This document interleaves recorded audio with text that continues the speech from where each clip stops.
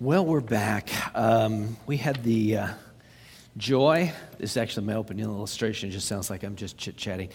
We had the joy of going back home to Indiana. That's home for us. Way back in the day, we got to Indianapolis, saw Debbie's aunt. You want to know all this, right? Went to Muncie, my hometown. That's just almost everybody I'm related to in Muncie is pretty much gone. But we saw old friends, and we got up to see my stepmother and half-sister in Warsaw, Indiana, over to Brims to play a little golf with my nephew on the way out. So it was just kind of all things Indiana. And a lot of things have changed in the many years since we lived there. Some things good, some things not so good. But one of the things that changed that's really sad, I drove by the old church that I went to as a teenager. I won't mention the denomination. You'd probably be able to piece it together. Big old stately church, big brick building, and they had to close. They closed. The tiny little congregation that was left there moved and joined with another congregation. So now they have two struggling little congregations trying to make one church. The last actual pastor of that church was an out-of-the-closet practicing homosexual.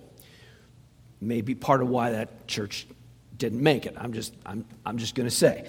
I want to talk to you today about a good, right, proper struggle for the local church.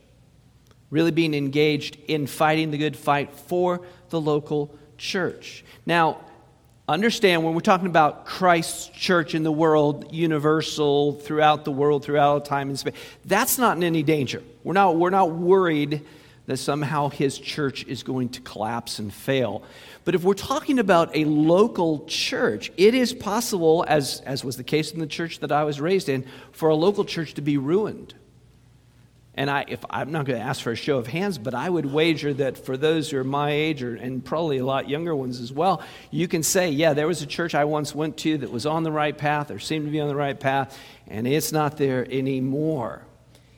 You think about the book of Revelation where Jesus mentions removing a lampstand from one of the churches, the possibility of that. And I think that means that church has failed, in whether it continues to go on for a time, it's dead even when it is alive. We want to fight for the biblical church, for the church which is Christ-centered, gospel preaching. The word here is struggle. Paul struggle for the Christ-centered gospel church. If you're part of a church that's not gospel-centered, if it's not preaching the word of God, if it's not Christ-centered, then that you can fight if you want to. That probably it could work out. It could. Some churches come back from the dead, but for the most part, the churches that we should be struggling for are those that are preaching the gospel. Seems to me that Paul is engaged in that struggle pretty clearly. He says, "For I want you to know how great a struggle I have for you and for those at Laodicea and for all who have not seen me face to face." And we're going to soon get into the whole idea of what that struggle was about the false teaching that Paul is coming up against. But that word struggle, you'll see it also in the book of Ephesians. It's translated differently there for whatever reason. That's what translators do sometimes. They think there's a little nuance here that's not over here in this context, so they'll change the translation. But it's Ephesians 6:12. See if you can figure out what the word struggle is in this one. "For we do not wrestle against flesh and blood, but against the rulers, against authorities, against the cosmic powers over this present darkness, against the spiritual forces of evil in the heavenly places." Could you figure out which word was the word struggle there? Yeah, that implies that it's more, you might struggle to get your jeans on in the morning. But that's not how this word is being used. We're talking about being engaged. This is a fight, if you will. It's a fight. So we're going to look at 4 strategic goals in this battle for the church, and the first of these is struggle for encouraged hearts. Struggle for encouraged hearts. Paul says of his struggle that their hearts may be encouraged. being knit together in love, to reach all the riches of full assurance of understanding and the knowledge of God's mystery, which is in Christ. And I don't think it's strange when Paul's thinking about struggling for the church that the first thought that he has for the church has to do with their hearts. Because again, what we're talking about is a church that is being infiltrated with false teachings. And one of the very first things that false teachers do is they end up discouraging people. I believe that once you move away from the gospel, any teaching you put in its place, though it may sound very lofty and grand and have all sorts of fanfare, ultimately it's discouraging to the heart of the believer. I'll give you an example. Now, way back in the 1970s when I was just a pup, really, I was part of a movement which would be associated with the charismatic movement, at least one portion of it. And we kind of referred to it, and people referred to it as the Name It, Claim It group. You know those? Yeah, are they still around? I think they've kind of morphed into the health and wealth movement over time, but what they used to refer to us as Name It, Claim It. And that got at the heart of kind of what was taught in those churches. The idea was that if you wanted something from God, you just named it and you claimed it. And if you had strong enough faith, which anyone could have, it was like, do this, this, this, and this. And one of them was you always had to say the right thing. Like you could have your nose running and dripping off onto your shirt, and if somebody said, do you have a cold, you had to say, no, I don't. No, I'm fine. And that was that faith profession. And I remember being crushed at one point, because in that movement, if you were sick, that was on you. That was on you. You didn't have enough faith. And there was a guy that was in the hospital, and he lay dying, and he was a friend of a friend, and we were both of this sort of following this belief, and we claimed his healing, and we were bold, and we were outspoken, we were loud to everyone around us that God was going to raise that guy up, and it didn't matter what the doctor said. And he died, and it crushed us. I felt crushed. It's like, wait, I did everything right. That's what false teaching can do. It can absolutely discourage you, and I could tell other stories.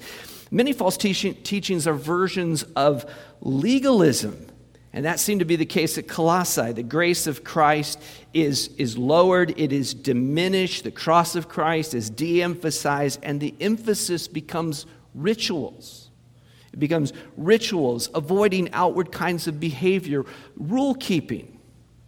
Now, we shouldn't be altogether against all rule-keeping, should we? Because the commandments are rules. And we ought to obey God. That is absolutely central. But what I'm talking about is that very outward performative kind of thing, where we're just kind of doing little checklists and we're remaining pure. This was largely, and when we get to it, we'll see that it's largely tied in with Jewish dietary law.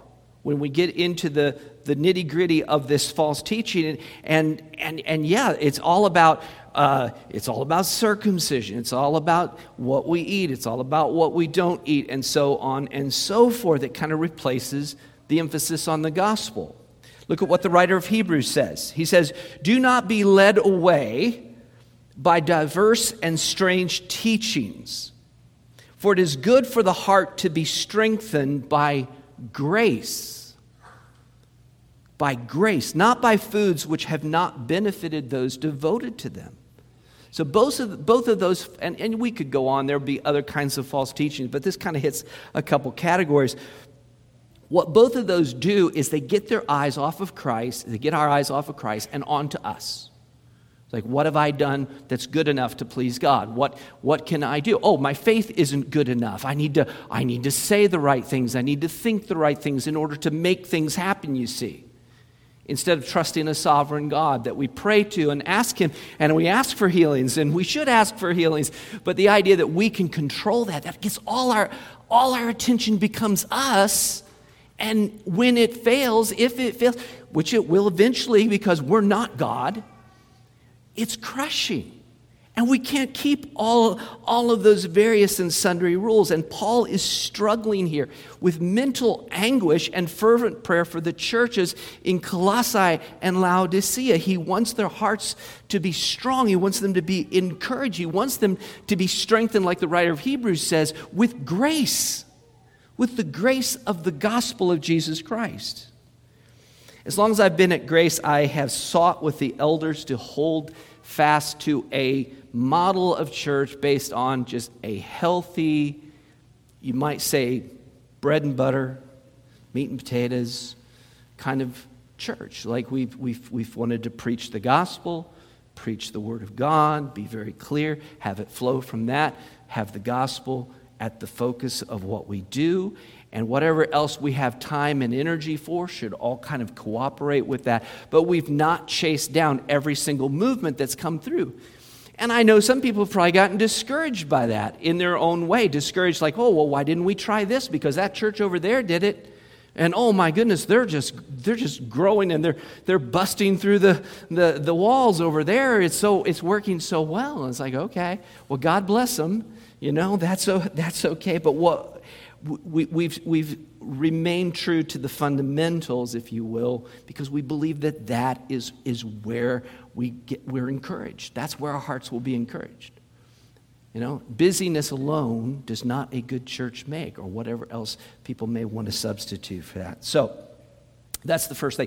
Secondly, struggle for loving community that grows toward assurance. Second half of the verse, it says, of 2, it says, being knit together in love to reach all the riches of full assurance of understanding and the knowledge of God's mystery, which is in Christ. Now, take this apart real quickly, and I don't have time to really camp out here. But what is it? What does Paul want for them, for these encouraged hearts? He wants them to be growing together in love. That's big. Growing together in love. He wants them to be, as they're growing together in love, growing in assurance, which would be with regard to the gospel. Yes? And he wants them to be growing in understanding and knowing.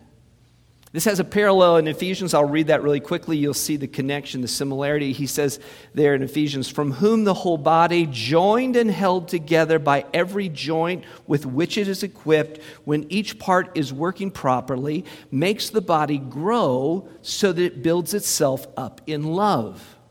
Now, the interesting thing is the words knit together in Colossians 2 and the word held together in Ephesians 4, it's the same word in the Greek. Isn't that interesting? A strong and loving church is a church which is moving toward maturity because the whole body is joining together, being knit together, being built up together unto maturity. It's not a church that's blown hither and yon by every wind of false doctrine. It's a loving, Christ-filled group of people who are growing together. It's stable because the people within it are sitting under the teaching of the Word and themselves in their own life are growing up in the Word, and then they're taking the gifts that God has given each member of the body and they're coming together and they are uniting together in love. They're growing, and what does that lead to? It leads to greater assurance. It leads to greater stability, protection against the very things that Paul is concerned with here, against false doctrine. You can lead a horse to water, but you can't make him drink, right? That's a truism that we all know. Here's the question. Are you connecting in love, dear Christian, with the body of Christ? Here at Grace, it's a very simple thing. We don't, like, not a lot of bells and whistles. We have certain ways and opportunities for you to connect.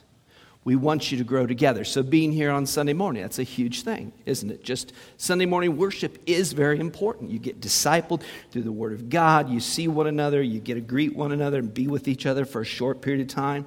We have the adult Bible fellowships, which a little bit more commitment. You come a little earlier. You have more time with a smaller group of people. We have clusters. We have the 5-2 meal. And there's different ways for you to get connected. But the question is, are you?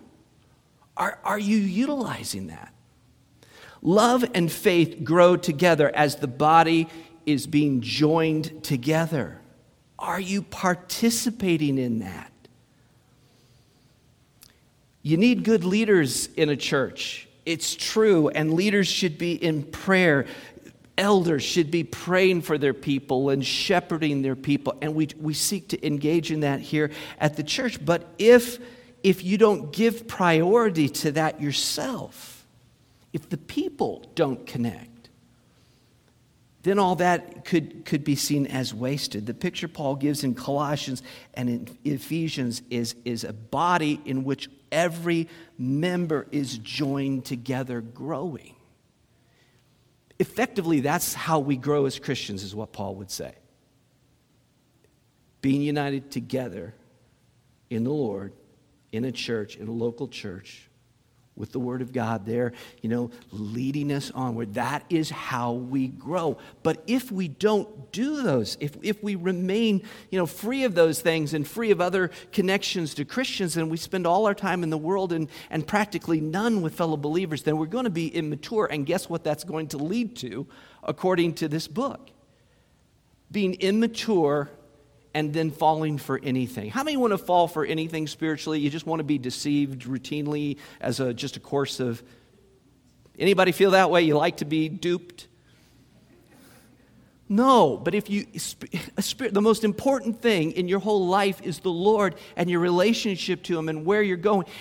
And so you need to invest in the body of believers for the sake of your own spiritual maturity and theirs. It's not just you, it's also what you bring to the table and what you can do for others. All right, thirdly, struggle to treasure Christ. Struggle to treasure Christ. It says, in whom are hidden all the treasures of wisdom and knowledge. So Christ is the source, according to Paul here, of all true wisdom and knowledge. So when you become a Christian, your IQ just skyrockets. You get about 40 more points. You become Stephen Hawking because in Christ you're all... No? Okay. I feel like I heard somebody go, no. Yeah. In the context, what's Paul talking about here? When he talks about all wisdom and all knowledge, he's talking about spiritual wisdom and knowledge as it pertains to our walk with the Lord and our salvation. Christ is the truth, the center of the truth of the Scripture. It all points to Him. It flows from Him. Christ is how we know God. Christ is how we come to understand who God is. It's how we please God. It's how we worship God. We don't become mature and knowledgeable in the faith by rituals and schemes of false teachers who come along pumping something else. We come to it through the gospel of Christ. False teachers boast of having secret knowledge that's only there for the pure and for the initiated. And what does Paul say? You can have it. I could almost hear Paul say, you can stuff it to the false teachers. You got all this great stuff, just keep it to yourselves. Because the treasure of wisdom and knowledge is hidden in Christ. It was, well, how hidden is it? It's hidden here, X marks the spot. Do you want treasure? You don't have to go on an Indiana Jones-style crusade hoping, to put all the clues together and finally, eventually you get to the treasure. It's not finding a secret passage within the pyramids or something like that. It's here, dig here.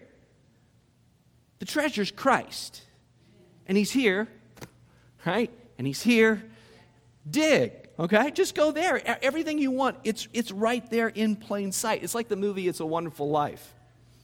Some of you will find that humorous in and of itself.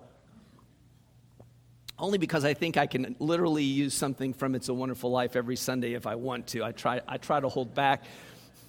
But after all, George Bailey, he's so upset because he hasn't reached his full potential, and he just gets downhearted about his life in Little Bedford Falls. And of course, by the end of the movie, all at once, what does he realize? It was all right here, staring him in the face the whole time.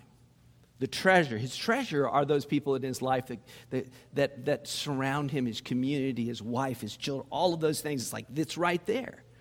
Believers have the same thing. We have this treasure that's beyond comprehension in Christ, All has been given to us in him. He is the image of God. In him is all the fullness of deity displayed. He's the fullness of love and mercy and truth and grace.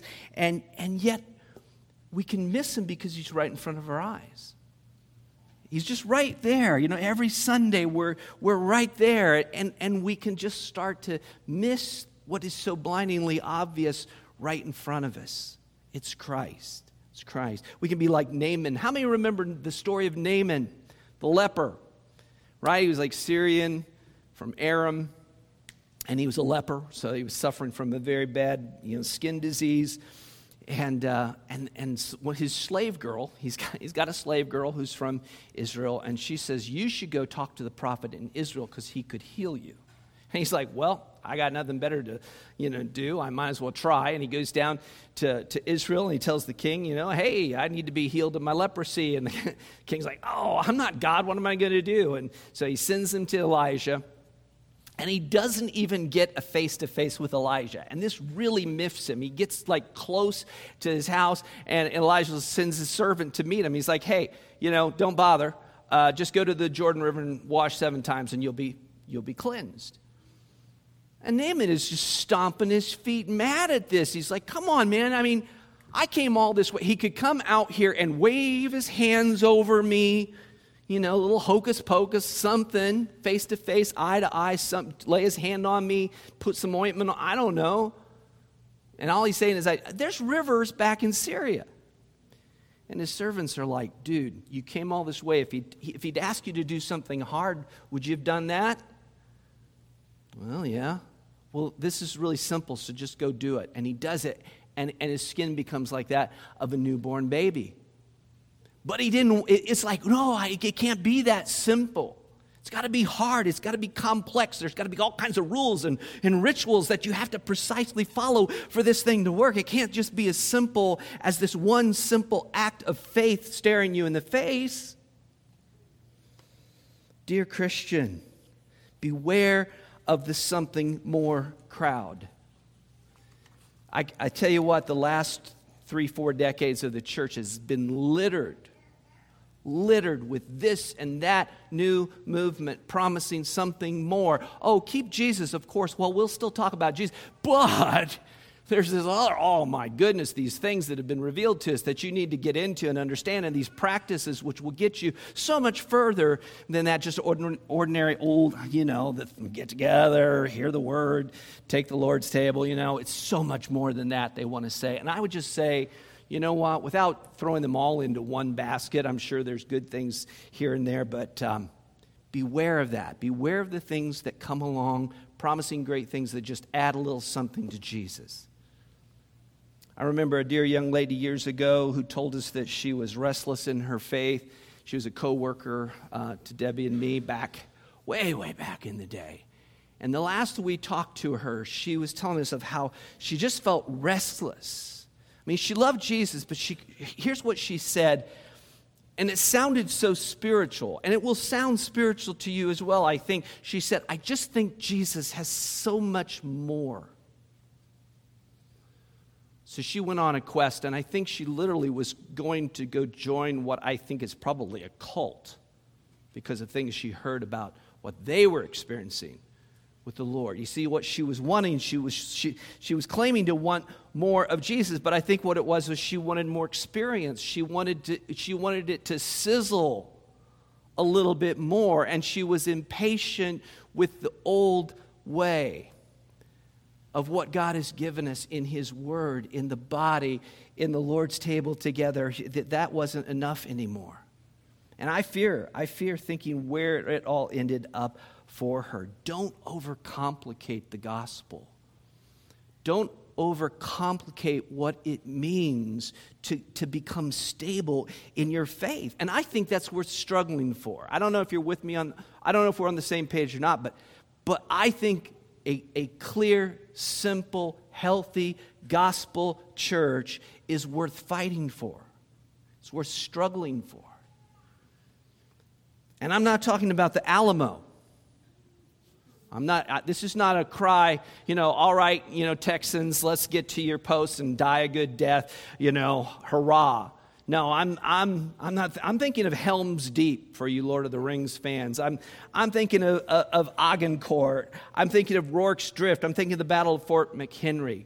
We struggle for the church as we rightly should, as Paul did, but we struggle with the Lord of hosts in the lead, who has the whole armies of heaven in his train. It's worth struggling for a biblical church. Finally, struggle against plausible-sounding delusions. Paul says it this way. He says, I say this in order that no one may delude you with plausible arguments. And we are starting to finally get into, I've been talking about it all along to give you the context. But all along we've been saying that he's going to get to these false teachings. And now he's starting to introduce the topic of those who would delude them. What does it mean to delude? I'll let you think about that for a moment. It's interesting. I did a little word study. The word delude in Greek is used in the Old Testament, in the Greek Old Testament. Yes, it was written in Hebrew, but by Jesus' day, they were reading a Greek version of their own Bible. How strange. Most of them didn't read the Hebrew Bible. They read the Greek translation of the Hebrew Bible called the Septuagint. When you track this word down, this word that gets translated delude here, it's interesting that every time that I found that it was used, there was always this kind of chicanery involved. Trickery. People were being bamboozled and hornswoggled and hoodwinked. And isn't it weird how all these words that mean that are all goofy sounding words? I think that's kind of strange if you ask me, but anyway, I'll give you 3 examples really quickly in the Old Testament where this word delude is used. Okay, first of all, Laban, when he tricked Jacob into marrying Leah, how many remember that one? Yeah? I mean, he hornswoggled him, didn't he? Totally, yeah. And then another one is Samson, who eventually got tricked by Delilah, but in the meantime, he kept tricking her. Yeah, she said, why are you deluding me? Why do you keep tricking me? Because she'd say, where's your strength come from? I need to know where your strength comes from. And he'd go, well, if you bind me with 7, new cords, then I'll be as weak as anyone else. And why are you deluding me? You're tricking me. That was what she was basically. And then, of course, the best of them all was the Gibeonites. How many remember the story of the Gibeonites? A few Gibeonites? Yes. Oh, I love that story.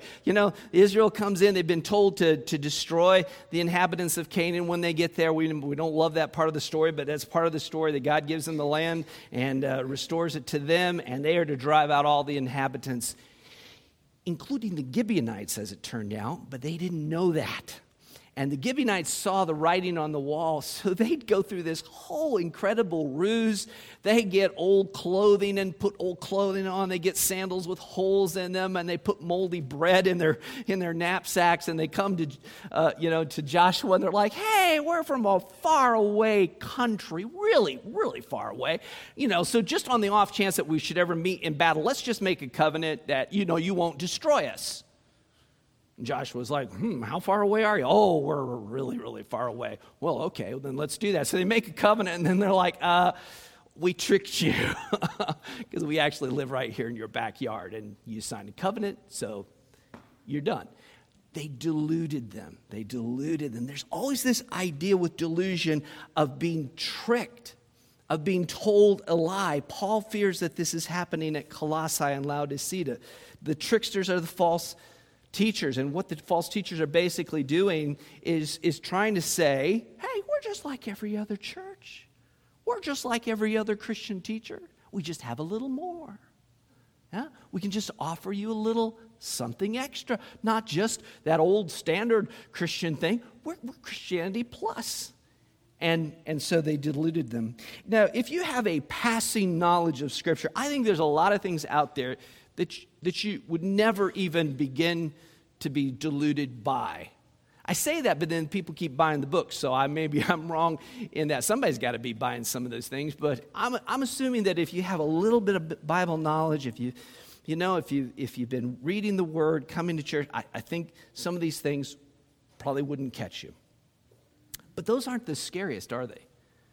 It's not this guy that I was hearing about this translation, and the main translator has claimed to go up into heaven and talk to Billy Graham, and God supposedly expanded his mind by 10 or 20%, and all kinds of crazy stuff. So it's like, well, those aren't the people that scare me. The ones that scare me are the ones that have plausible arguments, the ones that could literally deceive you. I remember when I was young and I was reading my Bible early on, and I didn't have a teacher or anyone kind of come alongside of me, and I remember reading where Jesus said, beware false prophets and false Christs who will come. Do you remember that? And then he says, because they'll deceive, if it were possible, even the elect. And I didn't know what elect meant, but that sounded pretty scary. These guys are convincing. They could sell you almost anything, kind of a deal. And I thought, how am I going to avoid that? Paul's painting a picture here of very tricky charlatans who delude people with plausible arguments. How do you recognize them? Well, let me give you a couple examples of that may help. They're not exhaustive at all, but these false teachers will generally take you away from Christ, from the centrality of his work. I would go so far as to say they always take us away from the centrality of the true Christ of Scripture. They will place other things alongside of Christ. Generally, they are things that you must accomplish in order to be saved. Often they will claim that they have come to a perfect understanding of what others call a hard-to-translate passage. What does Paul mean when he says, why are some of you baptized for the dead? What is he talking about there? And then the Mormon church comes along and goes, we know exactly what that means, and we're getting baptized for all our ancestors, and come join us, and whatever else the case may be. They'll generally be driven by works, by a works righteousness. Ultimately, if you know the gospel, you will see that it is not the gospel that you know. It won't pass the smell test. There'll be something off. It'll be like it sounds a little bit, kind of has some of the same language, but it's no longer the gospel. The other thing that you might notice is a tendency to either allow what the Scripture forbids or to forbid what the Scripture allows. Look for that. There'll be some little act of legalism like, well, I never heard you couldn't do that. Oh, yeah, you can't do that. Absolutely, you cannot do that. Or it's, oh, yeah, you thought that was wrong? God wants you to do that. I'll never forget there was this cult called The Way. Does anybody here remember The Way International? Yeah? Okay. Yeah, back in the 1970s, they were really big. I don't know if they're still going or not. They had their convention in Muncie, Indiana, to bring Muncie back into it one more time.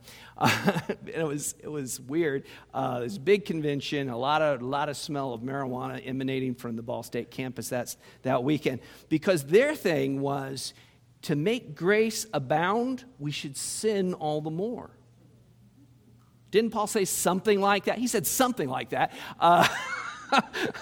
So they were like sex, drugs, and rock and roll, and it was like do that all the more, and then God's glorified by that.